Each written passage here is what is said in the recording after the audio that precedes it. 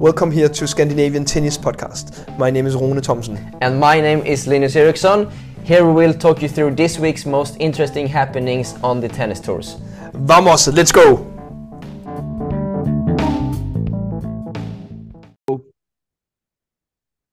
It's about time for this week's wrap-up of Scandinavian tennis. And as always, me, Linus Eriksson, is doing it together with the legend Rune Thomsen. How are you today, Rune?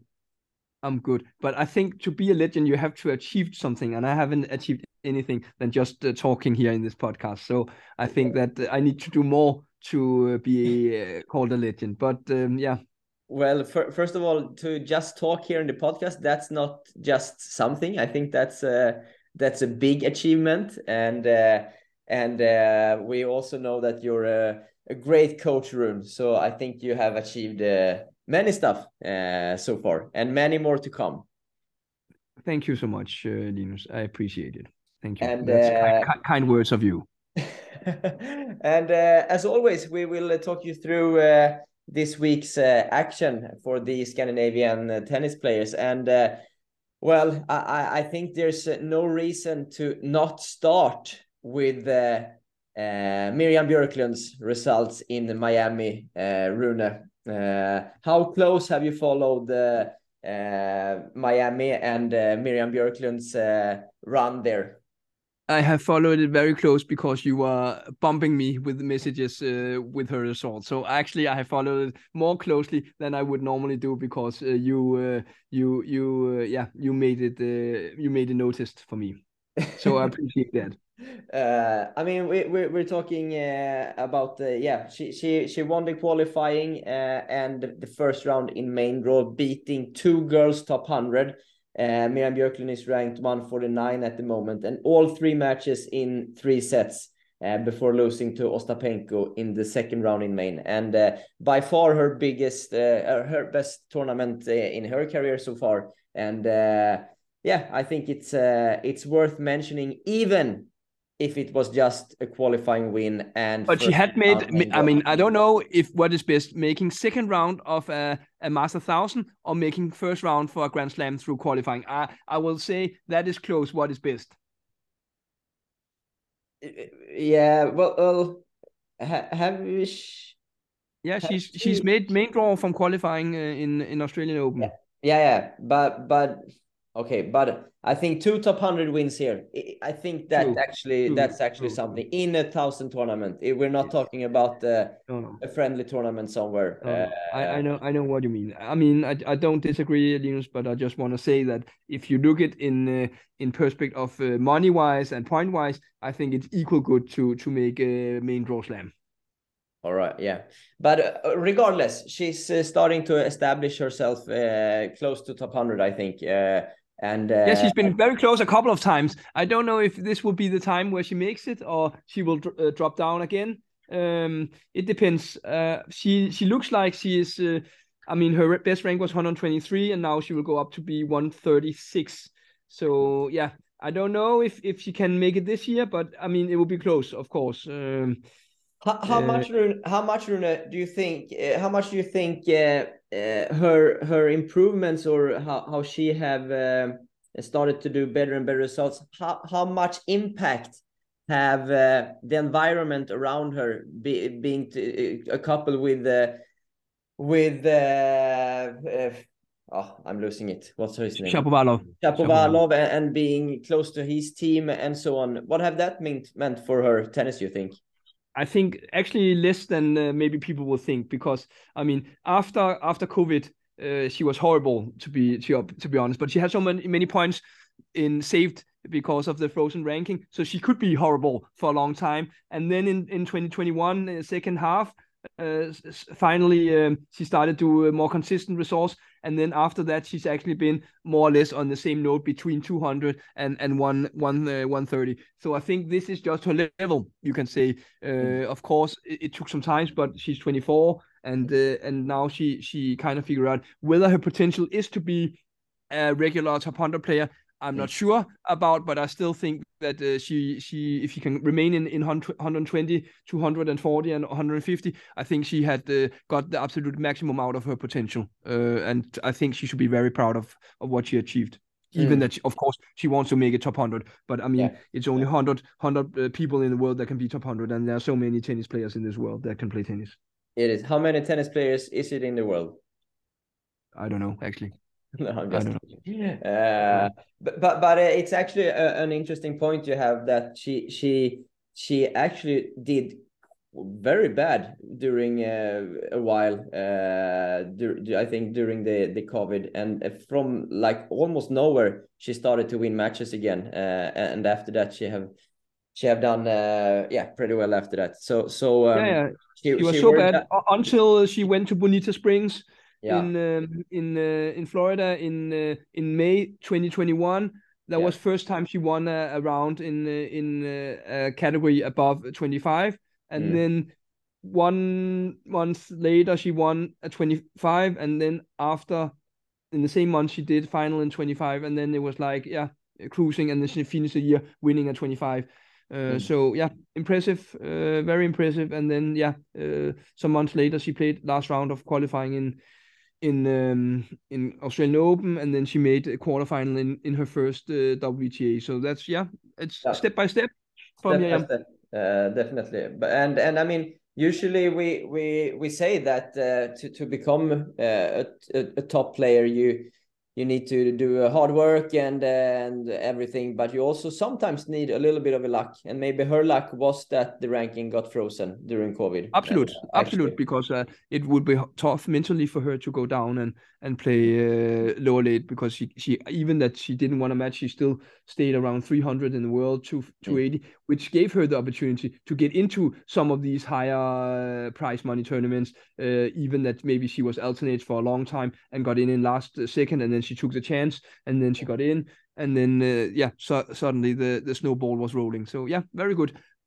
Very good. And Miami have actually just started the tournament, so maybe we will continue talking about that more next week. We still have some men's in play in doubles and singles. So let's see how they do, and then we take it from there. But still, there's normal tournaments on the Challenger Tour, on the women's ITF Tour, and on the men's ITF Tour. And luckily, we have some pro results this week. First of all, again, Patrick Nickas-Salminen making final in doubles with his Dutch partner Bart Stevens in 75 in France. Very good for Salminen. That is showing that he's maybe even too good for challenger level and needs to play more on the lowest grade or lowest level of ATP if he can get in. That would be good. I think he has a level, and very good start of the year for him.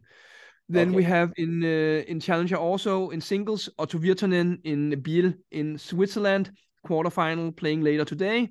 And then we have in the men's category, we have Elmer Møller in M15 Heraklion, where he's in semifinals in both singles and doubles, and Holmgren and Seesgaard in semifinals in doubles in 25 in Toulouse. In the women's side, we have Clara Tauson back on track in Maibo semifinal, also playing tomorrow.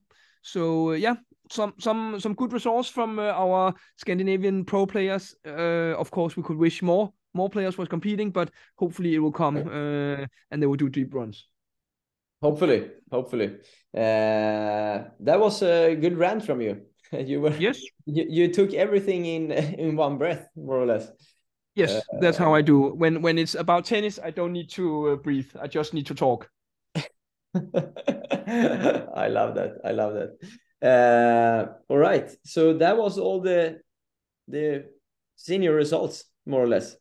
Yes. Besides Miami, of course, but we don't want to say people who's not played anything yet. How big, or how I don't know, how much should we notice that this week Sweden, for first time in a very, very long time, have players winning matches on challenger level that doesn't their name isn't Ymer, for example. We have Friberg and Dragos this week winning matches. Yes. Two players that haven't happened for a really long time, huh? No, I mean, That is not Ymer. Dragos was doing a semi-final last year in Banja Luka, I think it was. So yeah, but that was one. But two players winning the same week. That's I understand. But I mean, yeah, I think that for Dragos, it's possible on clay to be a challenger player. Friberg had a good run in Barcelona and was gifted with the opportunities there. So yeah. I think that he also has good level, and now he will go down, not down, but he will play M25 next week in Tirana, I think it is, that he signed up for. Okay. All right.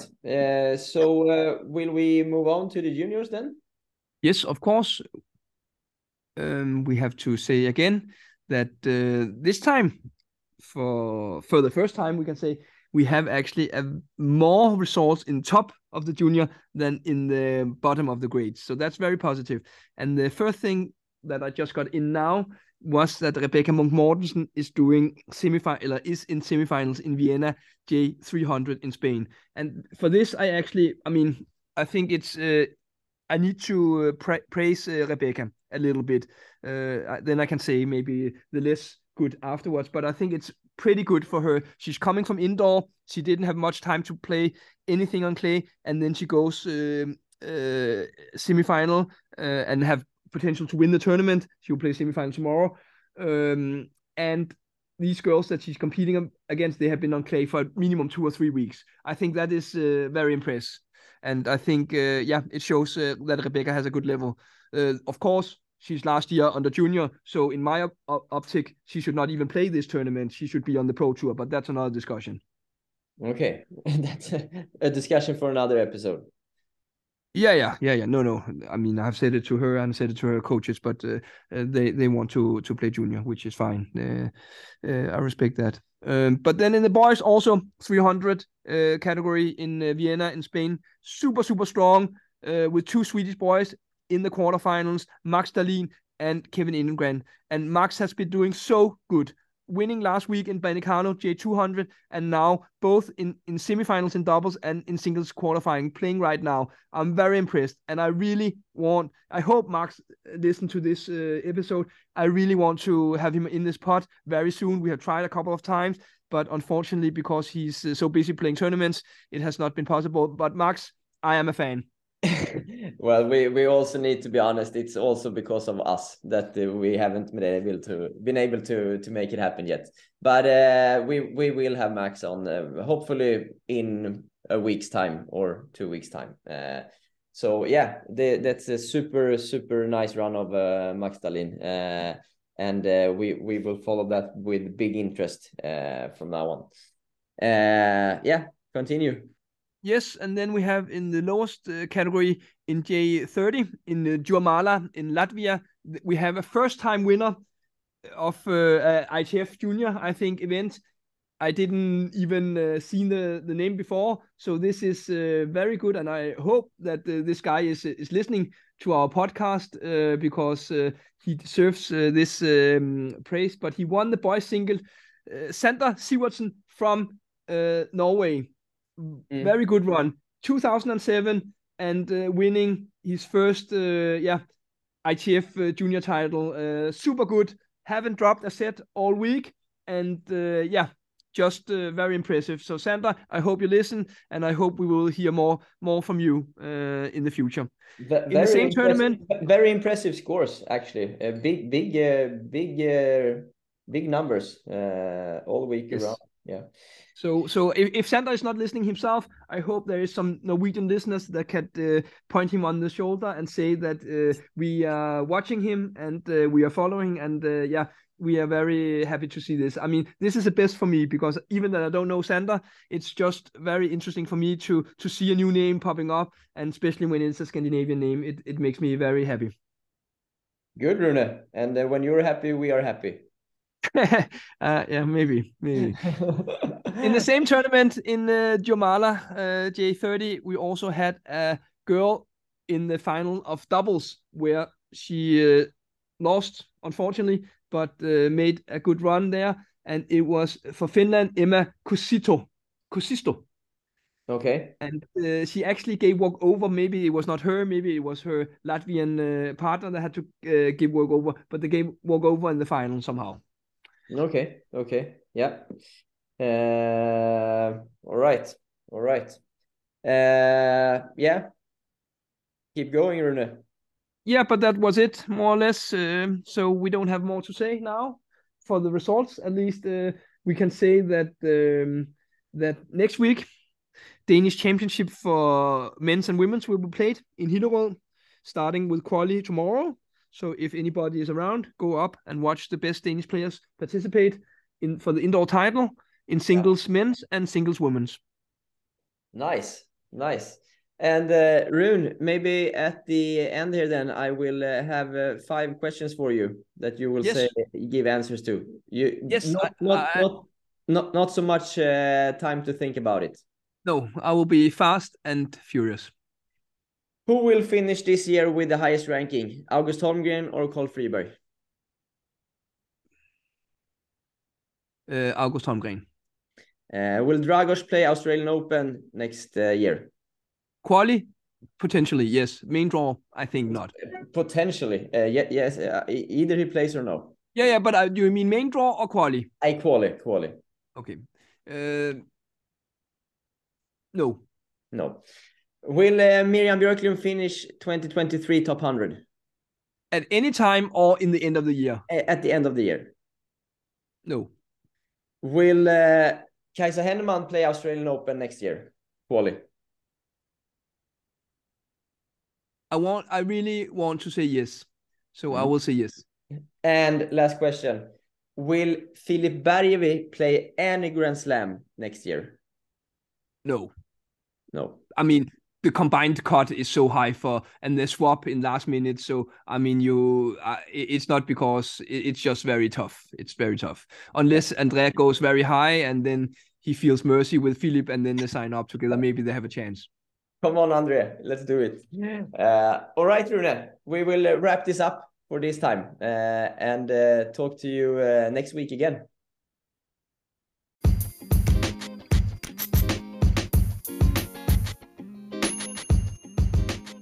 So nice with a couple of great results from our Scandinavian players. And we are back next week as usual. Stay tuned.